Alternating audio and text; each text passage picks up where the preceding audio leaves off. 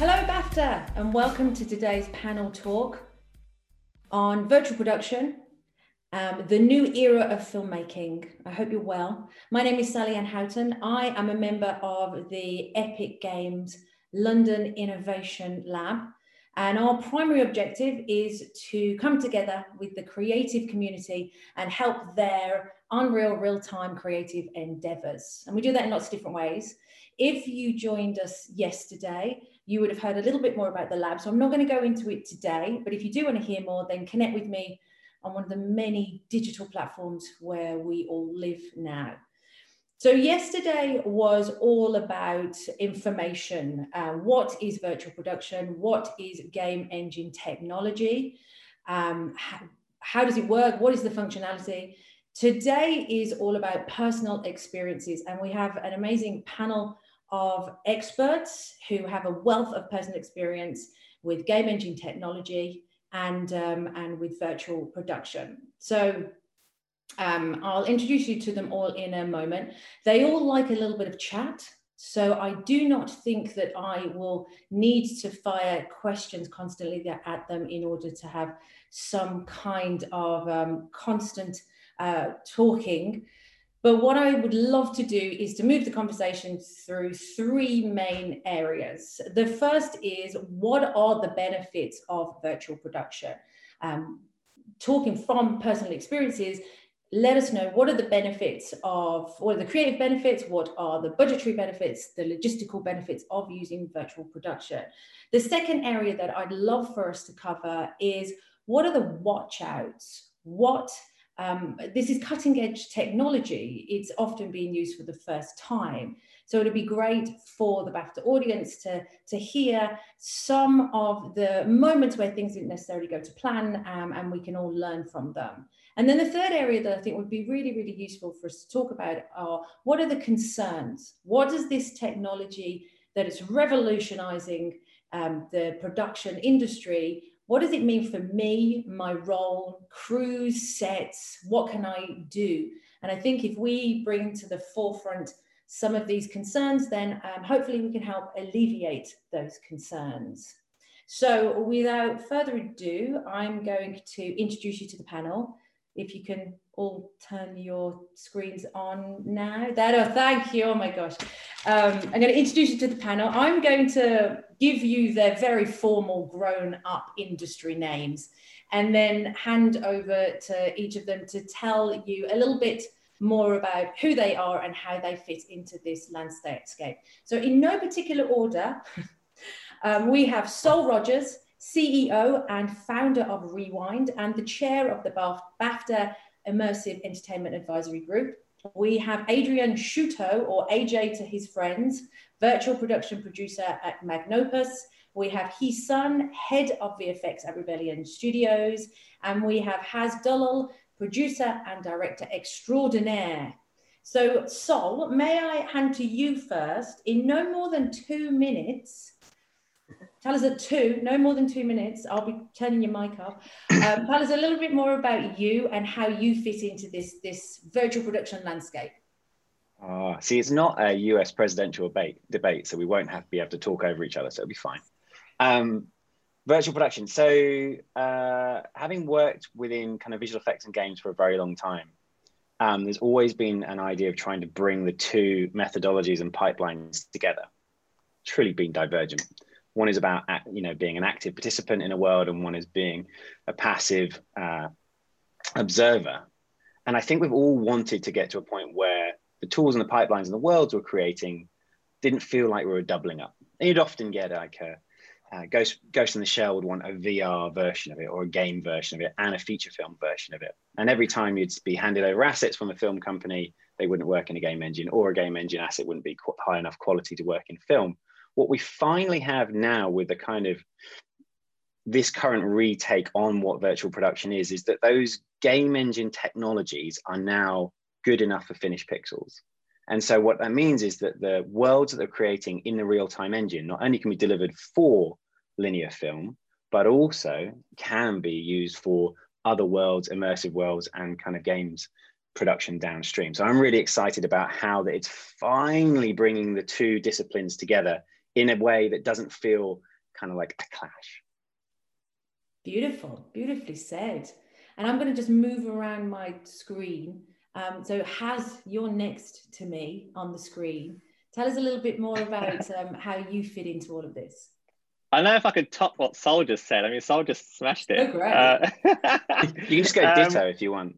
I could go ditto. Well, for me, like I came from live action, so I directed 2 feature films, both being on Netflix. I did a television show for Disney called Fast Lane, which is now on Disney Plus. And all of my projects, feature films and TV shows, have used elements of virtual production. You know, at the time, I was using a lot of visual effects, a lot of green screen, a lot of rear projection. And it's only like, you know, the last year or so, I've been diving into real-time technology, mainly because, you know, we got to a point where we can't shoot live action, right, for obvious reasons. So I've had to divert and pivot my career towards, you know, using real-time solutions to create animated content, specifically animated feature films, animated series, but still utilizing all of the experience as a director working in live action, my visual effects skills, and kind of marry that together. And, you know, as the advent of Unreal Engine gets better and better, I've realized that those lines between, you know, like live action and CGI, they're kind of blurring now, especially with real-time technology. And the things that, you know, that I was pitching in LA like a year ago, where the studio would just tell me like, get out, there's no way we'll be able to do that, it's cost a fortune. I'm now in a position where like, actually, we could do this now. And, you know, that specifically comes in with virtual production, which is what we're going to be talking about today. So that's where I fit in. Amazing. And then just below you, I don't know if that's the same for everyone, but just below you is Heesun. Hi, everyone. I think it's a bit difficult now for me because you two kind of summarized pretty much everything I was going to go in through my head and what I'm going to say now, right? This is like ultra difficult now. So I kind of started my career in the game industry, really. I've been in the game industry for 10 years. So I always drawn into real-time technologies for graphics. And I also involved in the VR development and working on VR games. So in my head, it was like, you know, this efficiencies and real-time content, how can we really use that in the film production? So then in recent years, I luckily enough to involved in post-production in Lion King's Maleficent and literally Mandalorian, which is the first virtual production experience that I had. Then lucky enough, I got an opportunity and coming back to Rebellion, the game division, to form this new studio and setting up a new visual effects team and virtual production team. So I thought, wow, this is a fantastic opportunity. The opportunity I would be able to bridge in the technology between both the industry and trying to work out a hybrid solution to really, really enhance the efficiency and the experience of the filmmaking. So at Rebellions, our pipelines, everything is divided. There are productions in real time already using Unreal Engine for final pixels, like what just described. And also recently we have done a virtual production shoot just 2 months ago, which is Percival, which also directed Haz, myself, and Haz worked together side by side and on set, as well as to create a virtual environment together. Really, I'm here today to share those experiences with all of you and to kind of enhance this technology even further. Thank you. And AJ? Yeah, so I started my career kind of opposite from Heesun. I started in the visual effects side. So my first movie outside of school was Alice in Wonderland. And I was working with Sony ImageWorks for about 8 years after I graduated school. And the great thing about Sony was they always were interested in adding a new technology to a film shoot and to a production because they saw that there was avenues there to allow their filmmakers to kind of express their creativity in new ways by utilizing new technology. And whether it was Motion Builder on stage, whether it was Sphere-On captures for lighting and camera data, whether it was mocap camera live sessions in Maya, there was always like this drive to utilize new technology to allow a filmmaker to kind of be more hands-on in the process. And that always intrigued me. I've always kind of been a lover of tech. I've attended every CES that I've been able to go to. Like I just kind of thrive on technology. So when I had the opportunity to join Magnopus and to build a system that was really kind of grounded in real time, where everything was going to be this new system, utilizing technology and allowing the filmmakers to be not just a participant in a screening room giving notes on a big screen, but to be hands-on and to shoot the movie with the film tools they're used to, with the film crews they're used to, and to really create this product that they had ownership over. It just felt like such a great opportunity. And yeah, that's kind of my first foray into virtual production and kind of what, I guess, where we're starting now. Well, AJ, you physically or visually were in the presentation yesterday. I don't know whether you realized, but in one of my demo videos that people actually see you on set of the Quokka demo. Great. I did happen to miss that, but yes, was it the SIGGRAPH demo for the motorcycle? Yes. Yeah. What a great example. What a great example of the technology. I mean, that was really kind of a conglomeration of some pretty outstanding companies coming together to put that demo on of where the technology is heading. And yeah, I mean, what a time to be alive, right? Yeah, no, absolutely. The one thing I didn't mention to the audience is that if you have any questions that you would like to put to the panel, I'm going to make sure there's time at the end. So if you put it into the Q&A section, I will have a look through and try and fire some of those questions, either, if they're part of the current discussion, try and like weave them in. And if not, we'll try and do some questions at the end. So Haz, tell us about one or a mix up of your experiences so that we can hear about the benefits of virtual production, of game engine technology. Sure. I mean, I've been quite fortunate this year where I've managed to kind of use Unreal Engine to actually create animated content, like Mutant Year Zero, which is the feature film I'm currently in early prep on, based on the video game, to create full animated shows or full animated films. That's been in a really fortunate position. So, using Unreal for that has been really useful. But, before that, my whole idea of jumping into Unreal was last year, September. I think it was version 4.22, if I remember correctly. And it's the first time I used it. So, I had no training in it at all, just went on YouTube and just watched a bunch of videos. And I was using it for previs, essentially just for previs, because we couldn't, we're an independent production company. We didn't want to go spend money hiring the amazing team at Third Floor or those other guys. And I just wanted to figure out stuff as a director myself, just on a laptop, right? Just to block some shots out to see the pacing as the script was being written. But like, as I was seeing the results come out, like, these are just like standard captures, no ray tracing or anything fancy. We're showing these to executives' minds were blown away. They're like, wow, we can see the movie. And, I come from usually traditionally, you have to do storyboard, you got to do concept art. And that's when a light bulb hit my head. I'm like, hang on a sec. If they're thinking this is like really good, what if we put a bit more love and time into like maybe ray tracing and, put a bit more time in the assets and really create something quite close to finish? What could we get? And we did an experiment. We tested that with a pilot earlier this year and we got some amazing feedback. And then from there, I started to utilize that and say, how can we blend that with live action? And, earlier this year, I started work with Sun over at Rebellion, working just on game trailers. And we got an opportunity to shoot, the Mandalorian style screens. And that was when it became evident as a filmmaker where, you could utilize the visual effects team, the DP, the production, all at the same time in prep, which, bear in mind, my last project, especially the television show, prep was like a luxury to get an additional week if we were lucky. Most of the time it's like, put it in post, get it done in post, don't worry about it. Whereas now we're in a position where VFX is, as it should have been, is so integral to like even right at script stage. And that's when we realized like, oh my God, there's a paradigm shift here where we're now being able to see things much quicker and faster.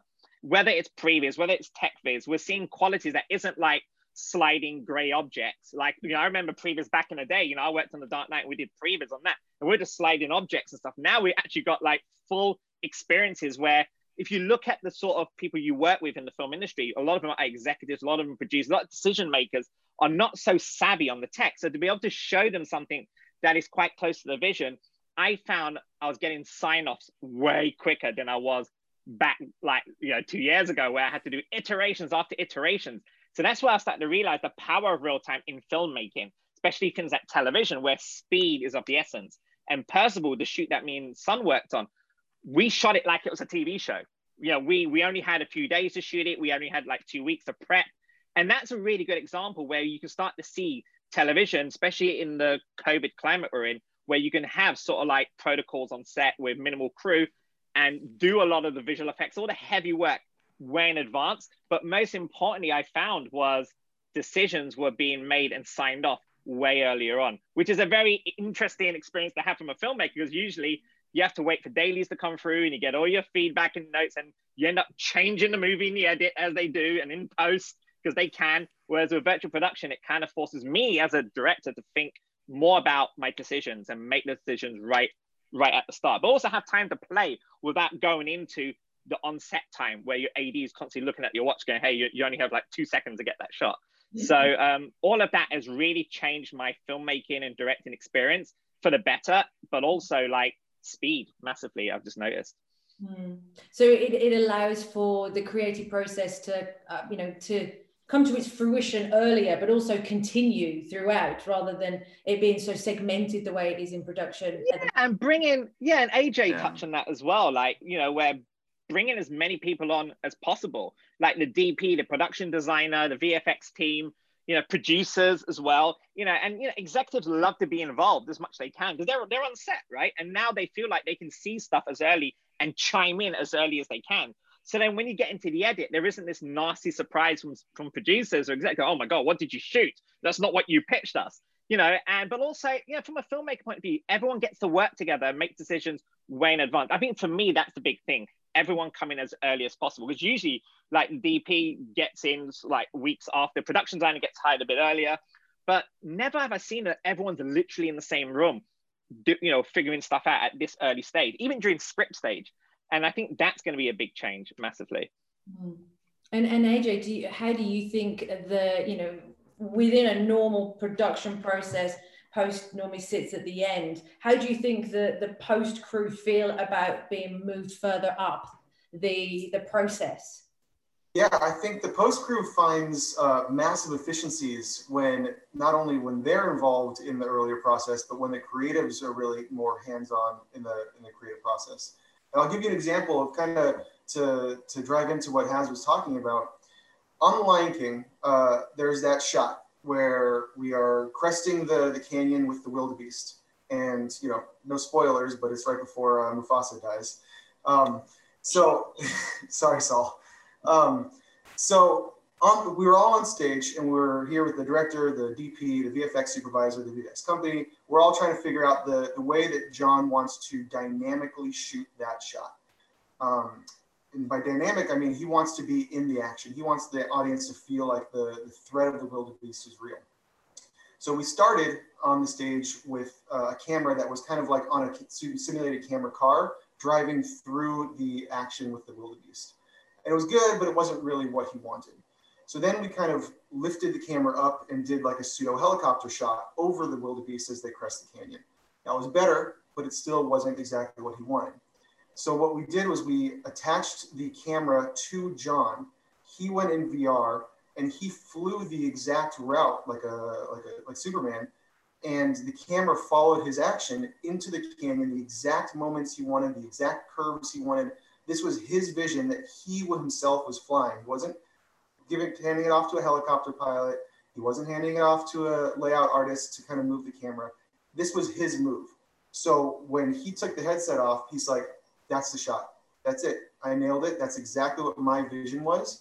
And what happens is when that shot makes it to visual effects, when all that camera data and set data goes to visual effects, there's a much lower chance of a revision happening in post. At that point, the director did that shot with his own hands.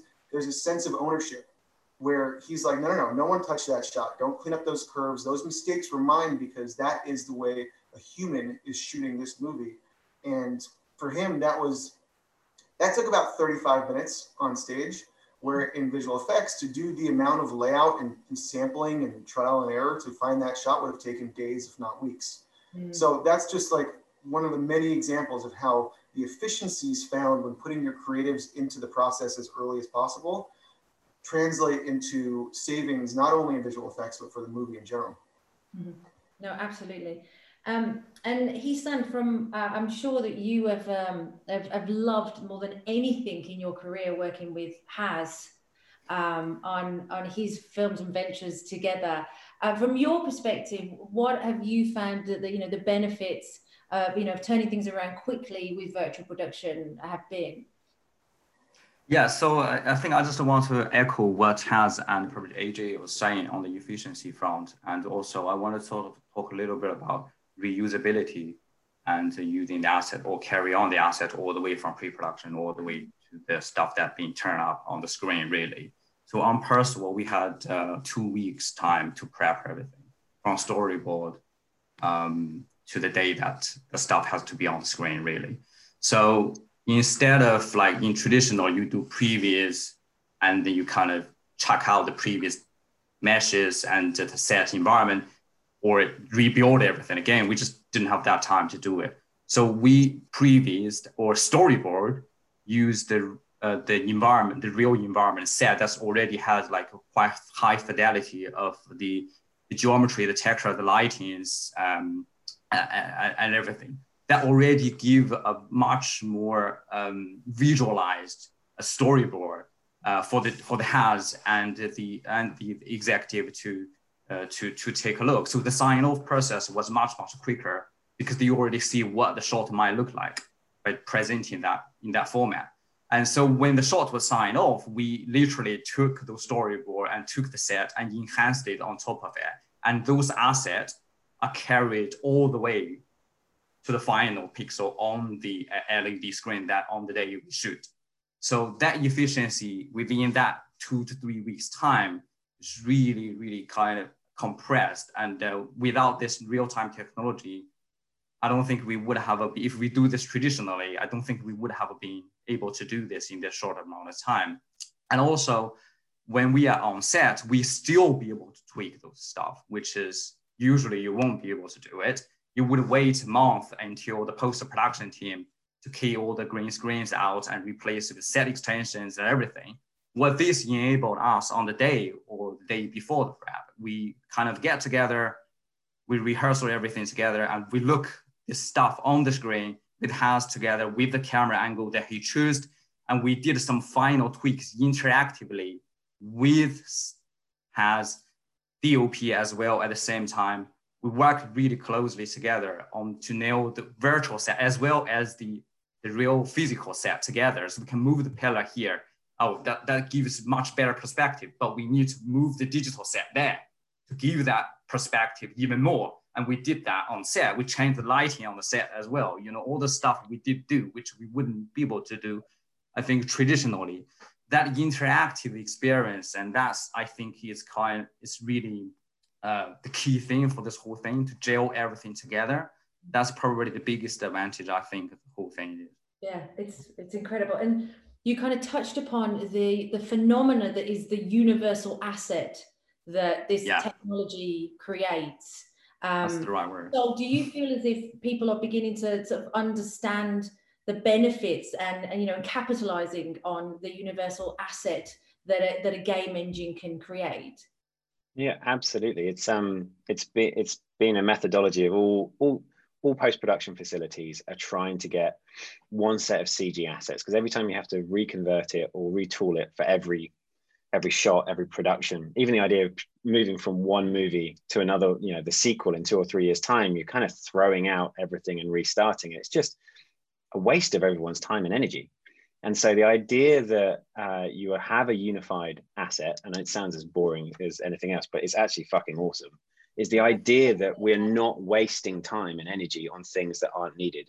We can put that time and energy into the creativity, the storytelling, the output, instead of into the process. And none of us want to be slowed down by the process. It's not like it's going to make us make everything like 10 times cheaper by doing it, but it could make it 10 times better. I think that's a kind of exciting place for it. So yeah, the unified asset stuff is really cool. And also, as the technologies have stepped forward, that confidence, and as you were talking about, has a confidence and kind of consensus on set, means that the iterations of those loop cycles of getting notes from a director again and again is soul crushing as a post person of like, they want me to move it 10 pixels to the left. They want me to move 5 pixels back to the right. They want it, and it's just, it's not actually being put into the final picture or putting money in that. Whereas if everyone's there and sees it and can do it on set, that consensus and confidence that the movie is correct, there may be some tweaks, but it's not the same thing. So the asset itself and having that unified asset is really cool. What's going to evolve in the next, say, 12 months is with the next generation of engines, and specifically your engine with UE5, is that you are solving one of the other big things, which is the assets themselves don't need to have the same kind of degradation of level of detail. Polygons are, in a game engine, normally, they are the enemy. We're trying to reduce them so that we can make everything move more efficiently. Now with UE5, that you've managed to kind of tweak that, we can keep a film quality asset in the engine, in the pipeline, all the way through. So use it on set, use it in games, use it for final pixels. I think that's really, really cool.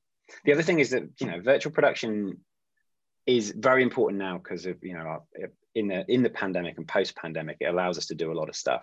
But it has some other interesting things, is that I think it's going to be much better for our impact on the environment. Mm-hmm. We don't have to send an entire crew to the middle of the Sahara, all their flights, all their accommodation, all their driving, all their impact. We can actually start thinking about trying to, use it for environmental impact as well. The other thing is that it is just painting on glass.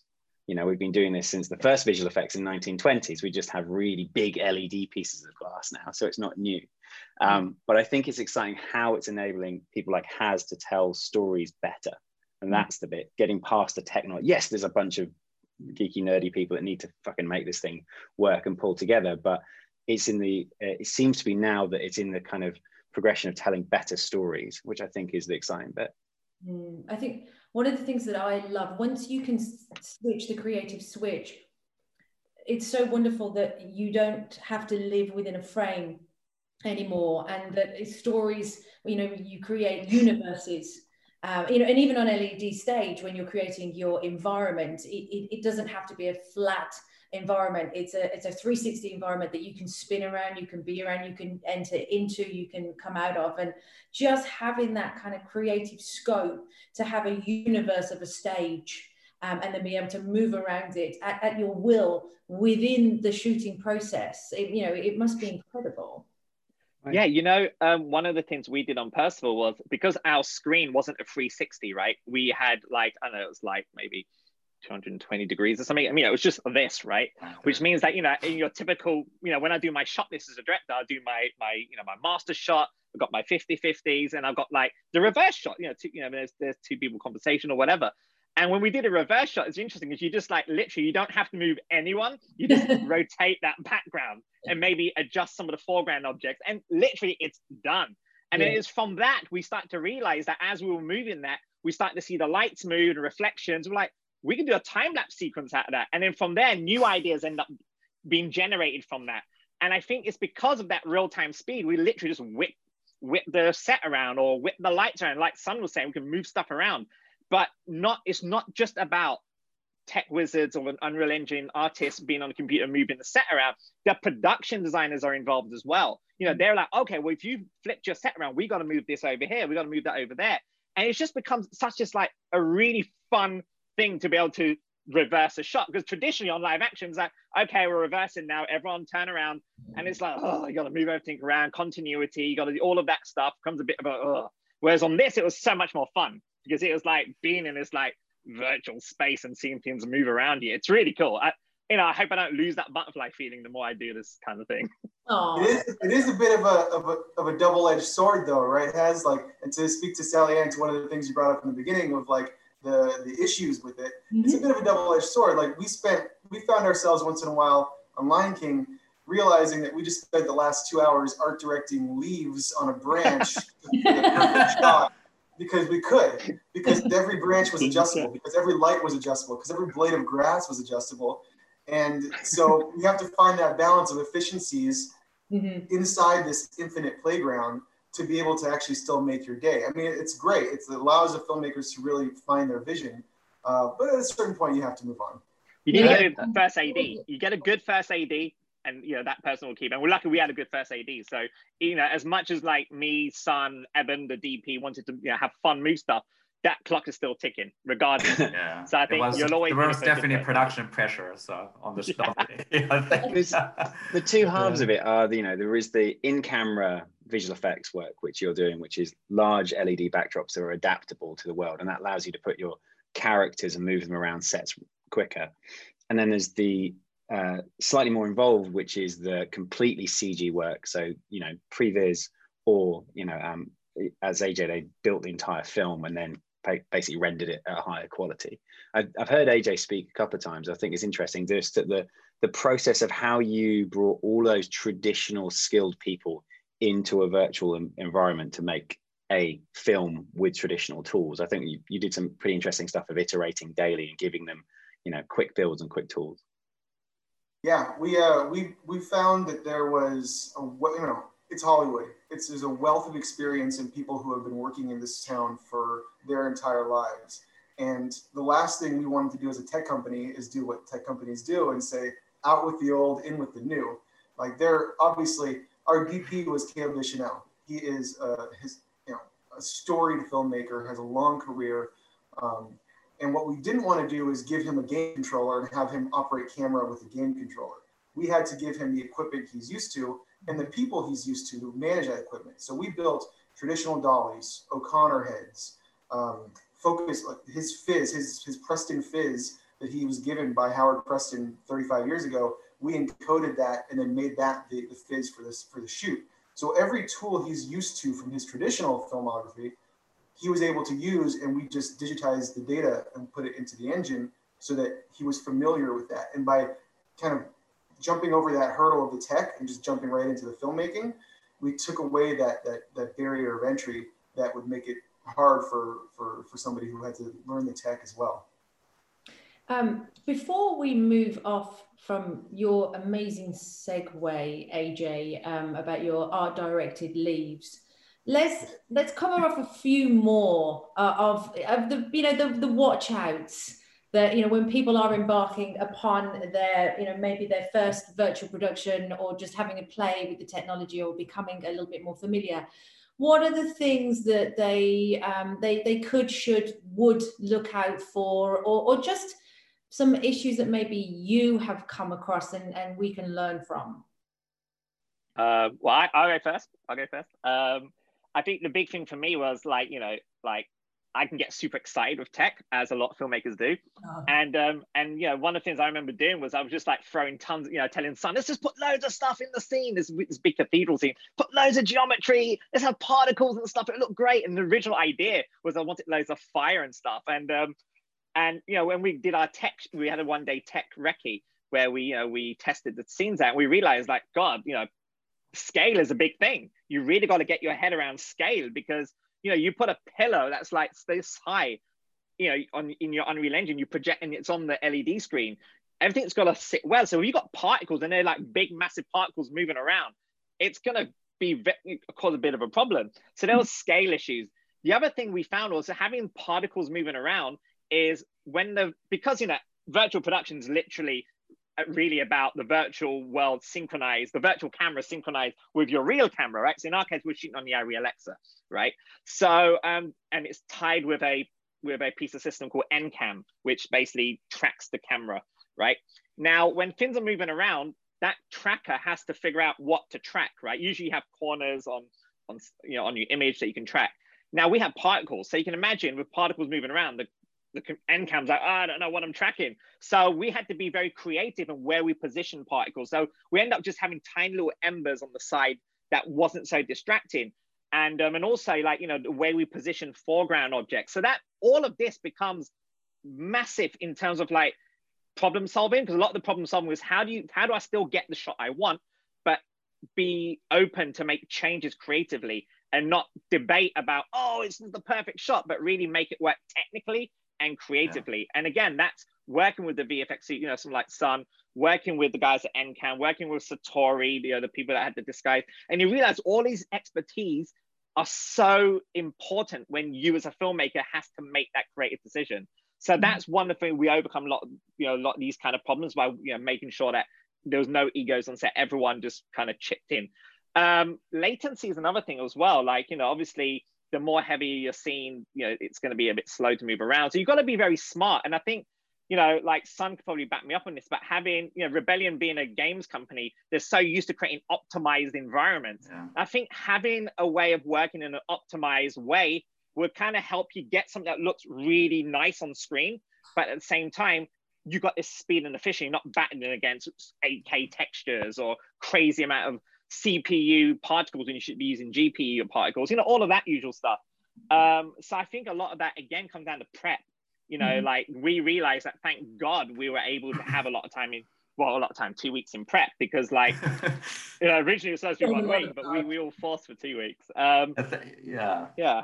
That's pretty much it, really. I think the key thing is also like, because the NCAM technology is essentially like a spatial mapping technology. So the way we kind of get around with the tracking issue is that each time, the more foreground object, the more physical set you have, the better tracking you get.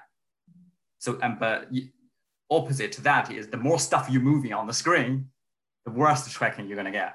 So we have to work around with that. And partly my job was just staring at the screen, making sure every take, which take is not sliding. A lot of time was just that as well. Oh, we have to retake this. Oh, how's like, this was so good, but we have to retake this. Otherwise, I have to replace everything in CG then. Which kind of suggests that it doesn't matter how amazing your virtual environment is. It doesn't matter how intricate it is and how creative it is, unless you have great stage design, unless your foreground environment is, you know, is as purposeful, then the illusion will fall. Correct. And that's exactly what worked for us on Percival. We knew, like, you know, I think we, at some shots, we had sort of like 60% foreground leaves and the other 40% was the background. But also, let's just not forget that we didn't just use the LED screens for the environment. We use it to light most of the environment. In fact, we only had one little LED panel light, just to get some key lights, you know, when the guy took his helmet off. But because, you know, it's a knight in shiny armor, like literally, you know, we had all these reflections. We were actually not only aligning our position of our background, you know, on the LED screen to look good, like perspective and art directed wise, but also from a lighting perspective as well. You know, so we had bits of like pockets of orange in the top right corner. We had pockets of blues at the bottom there. And, you know, as a shot on its own, you're like, okay, that looks a bit trippy. But when you look at it in camera, it all makes sense. And that's just a combination of the cinematographer having ideas of like putting his virtual gels in a way, but on a virtual camera to way to light it. And, you know, it just, in a way, it becomes kind of like, you know, taking all the old school or traditional ways of making films, because those rules still apply. You still need like good focus pulling, right? You still need good like shot composition. But and then you're kind of like then going into guerrilla filmmaking where you're figuring out how to like make stuff happen on the day so quickly. And a lot of that is just having fun with the way you're moving the lights around, the way you position things. And so, you know, the LED screen is like, I think for any filmmaker is understanding what the LED screen can do, apart from just displaying a CG environment synchronized with your camera. If you have an understanding, not from a technical point of view, but from a you know, like execution point of view, you know what it can be done. Then as a filmmaker, when you're making decisions, when you're designing shots, you know you can light it like this. You know if you position it like this with some foreground, you can get this kind of shot. And I think it's an education process simply just by testing and working in a group. So we're kind of flying through our time. So that kind of did touch upon, you know, what does it mean? What does virtual production mean for a crew? What does it mean for the production community? And I think that as you are a director that have thrown themselves whole body lead into Unreal, into game engine technology, but, you know, but what about if you're a director and you're not, you know, you don't feel as if you are that type of, you know, fully, you know, you don't want to fully immerse yourself in a game engine. How do you still feel you can be successful in the space?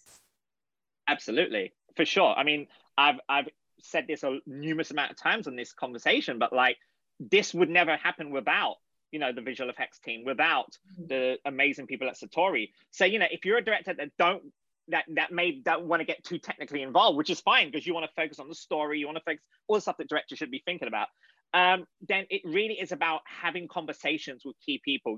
Me and Son will have tons of conversations before they're leading up to the shoot, and a lot of those conversations weren't technical conversations. A lot of them was like logistics, and also, Son wanted to know what the story is about. What was my intent of the shot, and that's no different to when you're shooting traditional live action.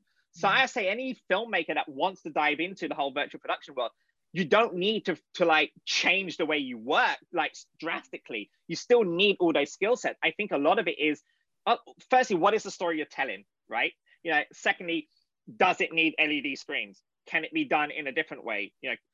Why would you use LED screens? How does that enhance your storytelling? These are sort of questions I would, as a filmmaker, if I wasn't so savvy with tech, that's the approach I would take. But also have conversations. Everyone is so approachable these days. I'm having more Zoom conversations with people that I never thought I'd be having conversations with. That's like one silver lining.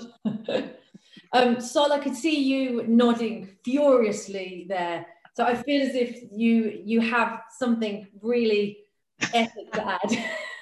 Well, I think there's an interesting. So getting involved with the technologies, it can feel very very techy, but the software is getting more and more straightforward to use. And once you break the back of it, it doesn't take a huge amount of time. You can get under the skin pretty quickly. And the amount of like online resources which are for free, the software is for free. And in fact, you can start doing virtual production with basically whatever laptop you have and an iPad. And that can be your virtual camera, and you're away. And that can do pretty much everything you need to do to kind of get going with it. Then it's about stepping up and iterating. Same as you can make a feature film on your iPhone if you wanted to. It's just going to be a lot harder, and it's going to look like it's shot on an iPhone. Then you get like a Steadicam and blah, blah, blah, blah. So it's a stepping stone, but it's the same tool. I think that's kind of interesting, but it's not like, shooting on a Canon and shooting on an Arri and you're like, well, they're different. Well, this is still Unreal Engine. This is just someone who's been using it for a little bit longer and has a higher fidelity. The other one I think is interesting is that filmmaking now, because of the assets being the same, and because of the engine now powering it, is that there's going to be a point when you may decide that you don't need any physical, actors at all. We're going to keep them completely digital, and it's going to be a completely animated feature, animated in quotes, but it's going to be all out of engine, and there isn't going to need to be anybody brought into it because we use motion capture to drive our digital characters or anything else. And so the stepping stone from what AJ was doing through to previs, through to animated feature is a very short step. And which means that directors like Haz and storytellers that want to tell their films that may not be able to afford a set or a location, or have certain actors and actresses, or not have access to the tools, actually have all the tools in front of you now to create any short or any mid or any feature you'd like, just in a slightly stylized look. And within a couple of iterations, it's photorealistic. The stories are phenomenal. Humans will be solved within the next kind of 24 months. And so the tooling and enabling for people, directors, cinematographer, filmmakers to create films and not just try and like script them and do some like crappy storyboards and try and like convince people to see their film. As you said earlier, you're showing them in the movie. And I think that step is the bit that's really exciting.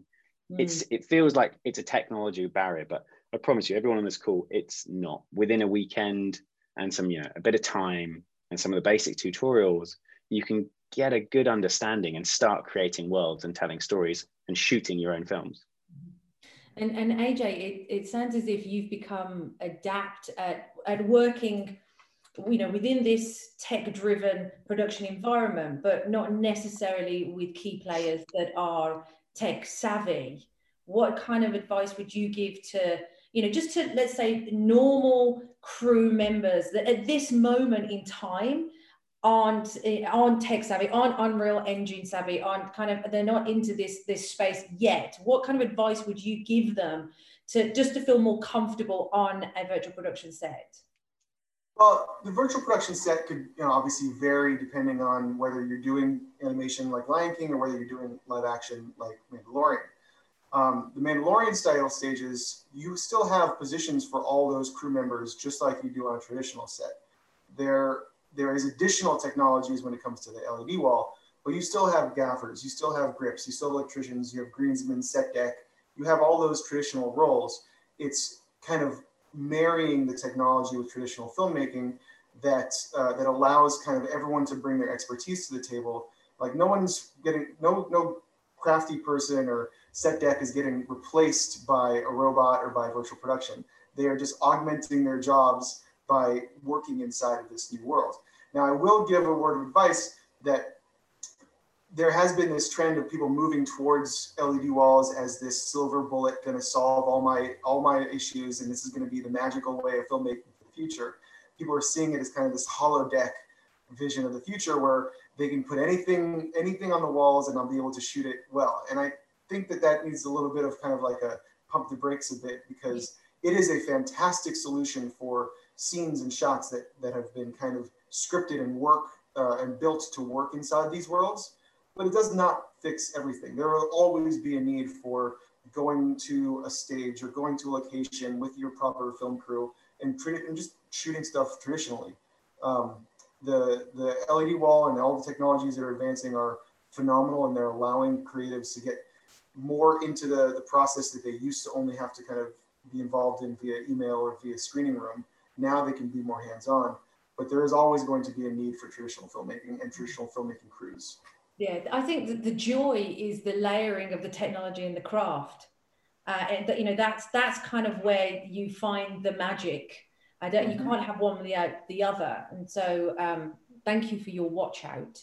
I think we're kind of running out of time a little bit. So I'm going to bounce through a few of the questions, unless you guys are desperate to say something else.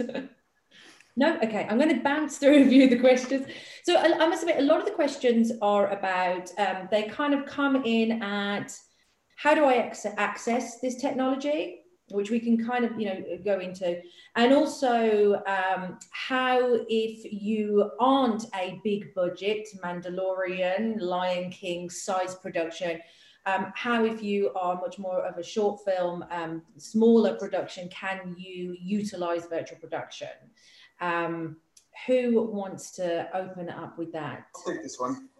So Magnopus, ever since kind of Lion King, Magnopus and Epic have had a pretty phenomenal relationship where we have been designing and writing a bunch of tools directly into Unreal Engine. Unreal Engine, as most people know, is a free piece of software up to a certain point, as long as you're not using it for game development. Well, up to a certain point again. But just by downloading. Media and entertainment, it is a free piece of software. Media and entertainment is a free piece of software. Only gaming you need to worry about licensing. No. In media and entertainment, it's a free piece of software. So by building, we've been building these tools inside the engine. So what you get in the vanilla Unreal are a series of tools designed for virtual production.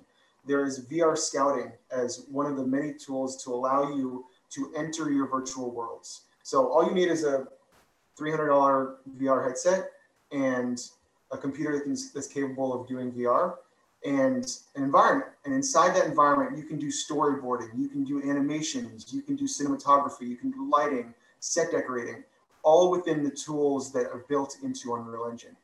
The new version of Unreal Engine will also provide new virtual camera tools to do exactly what Saul was talking about, iPad with your laptop, and really explore your space outside of VR. All you need is a laptop to act as your virtual camera. So there are really inefficient and accessible ways to just start getting into the space without needing to build a system from scratch, without needing to get millions of dollars of LED walls. Just kind of entering the world and seeing what the capabilities are, unlock certain spatial aspects of your brain that allow you to see your space in a new way. No, that's really smart. Yeah, I was going to just quickly add on that real quick. Like for me, like last year, like when the live action kind of scenario kind of like dried up for me, like I was getting the feeling of missing out on set, like really like FOMO, like, oh my God, I want to go back on set, but I'm in development. So what I did was, with the Unreal Engine, I was able to knock up the scene real quick, but I didn't want to just move my Wacom pen on my mouse and make computer camera moves because they always felt very like CG, right? So the minute, like I just went to YouTube, just Google like, virtual camera, iPad, and there's like tons of tutorials, especially loads on Epic's website. And literally within 10 minutes, I was able to synchronize my iPad wirelessly to my laptop. And I started moving around and it started to feel like a real camera. And I started to switch lenses and do all that stuff. And all of a sudden I'm like, holy shit, I'm on set. I feel like I'm on set. I don't have that feeling, and it's great. So, you know, it's as simple as that. You know, you don't need to be technically savvy. You just need to download the software, watch the 10-minute tutorial or something, have an iPad or even a phone. You don't just need the iPad. You can use your iPhone as well. And you can start moving around. And the minute you start moving around that set, I guarantee you'll get the same butterfly feeling as I got. We're like, wow, I'm actually on a virtual set here. I'm making a movie. Yeah, and we're oh God, Sorry, I want to add a real quick on the LED side as well. Like the technology that Epic provides is called N-Display, which you can run it on multiple TV even. So you can literally have the computer set up and have your multiple TV, the standard TV, as your kind of the LED panel, and you can run N-Display test on that. So your TD or your TA could do those tests without having to buy those very expensive screens anyway. So for testing, yeah. And there's lots of questions about the hardware coming into the UK and LED screens and the availability of them. And my understanding are that there's lots and lots of studios and stages in production at the moment. It's all very R&D. Here and now, I would say that there's a handful that can produce something of value, but I think in 6 months' time, there will be, oh my gosh, times 5 of that, and then in 6 months after that, and after that. So if you are interested, then kind of tap into your local community and learn about this type of filmmaking. And then when you come out the other side in 6 months' time, I think there will be many opportunities to go into stages that that will be ready for demos, ready for practice shoots and smaller shoots. Even at the lab we're setting up, we have our LED screens in place now to help people come and play and understand and get a real feel for the technology. So I think it'll be more widely available, and therefore I think once there's more and more available, it will become more and more affordable for shoots and for productions. Another question was kind of hacks, which I think we've kind of talked about how we begin to sort of learn in engine about filmmaking. But I know we saw 6 months ago, even when this felt like less of a headline conversation, we were seeing some really great indie films where they were not quite LED screens. They were much more just screens used in the background with very simple. There are low level ways of playing with this technology for indie filmmakers. And we've seen some really great examples. And I think it goes back to exactly what you guys were saying, in that get in engine, have a play, open that mindset. With how you can use screens in a 3-dimensional production environment. And then I think the hacks will become obvious in a way. Unless you have any that you want to add. Not really. No, I think you nailed it. I think you nailed it right. Yeah, totally nailed it. Well, let me have a quick look and see if there's any other, there's a few questions about how much would you say a VP studio set is worth on a daily basis in comparison to a traditional studio. So there's lots of questions about cost. I personally get a lot of these questions all the time. And it's a little bit of an unknown quantity at the moment, because most of the studios that are set up as big LED masses aren't really a commercial studio. They're there for The Mandalorian. They're set up for big screen environments, and so it's hard to say. And it's also like any production: how long do you want it for? What's your intention?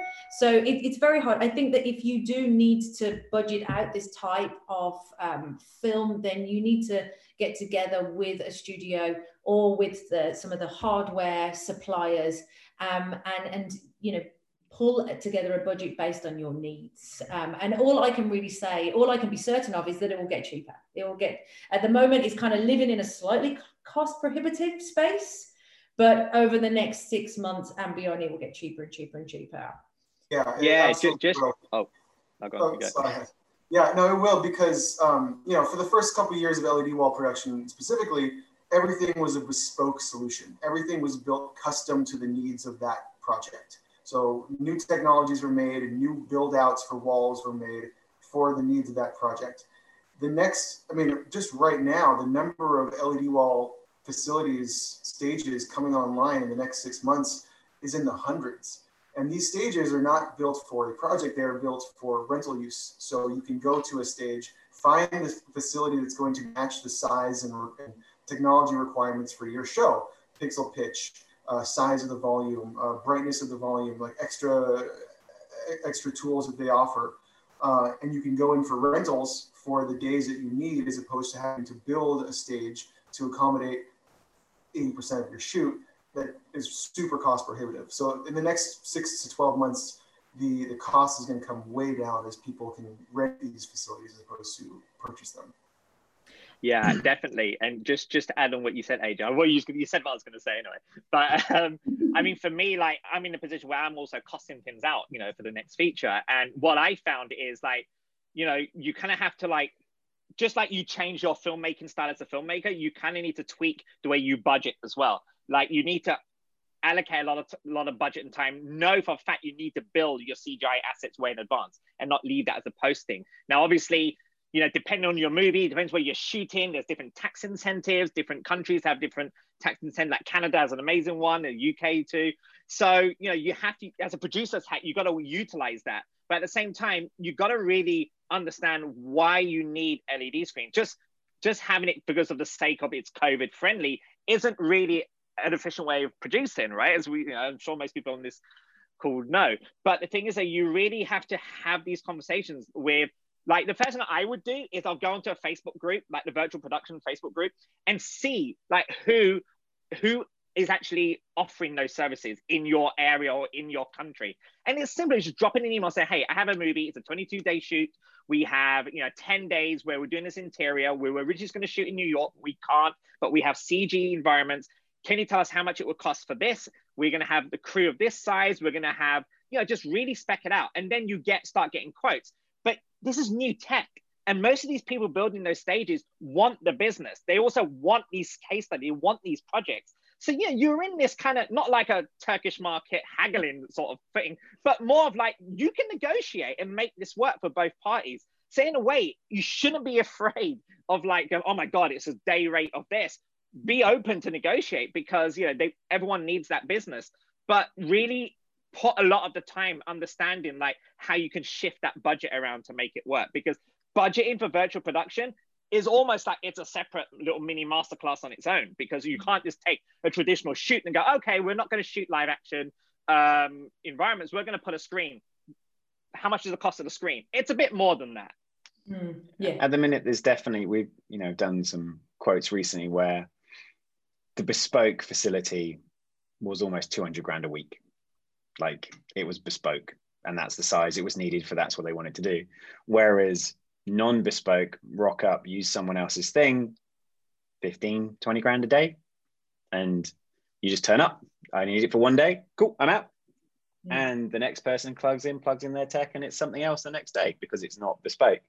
Those prices will change over time. But as you said, it's about understanding like the creative and requirements. And if you can talk to the director and talk about, you know, his vision, if you can nudge his vision left or right slightly, you might be able to half the budget, you know, depending on what has to be created in that world. And it's all a playoff between time and budget and creative.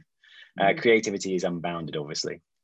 Just on to follow on from Sally Ann a minute ago, BAFTA obviously is very much trying to kind of spin up support for virtual production across the entire ecosystem. So Sam, who's cool until Susek, has been representing BAFTA Games, and they've been pushing forward for the virtual production stuff because it feels a lot like games at the moment. But like I said, it brings the two together. And I know that they'll be putting out lots of work on the BAFTA website and kind of news articles, and also best practices guides over the next 6 months. So I'm sure we'll all be feeding into those.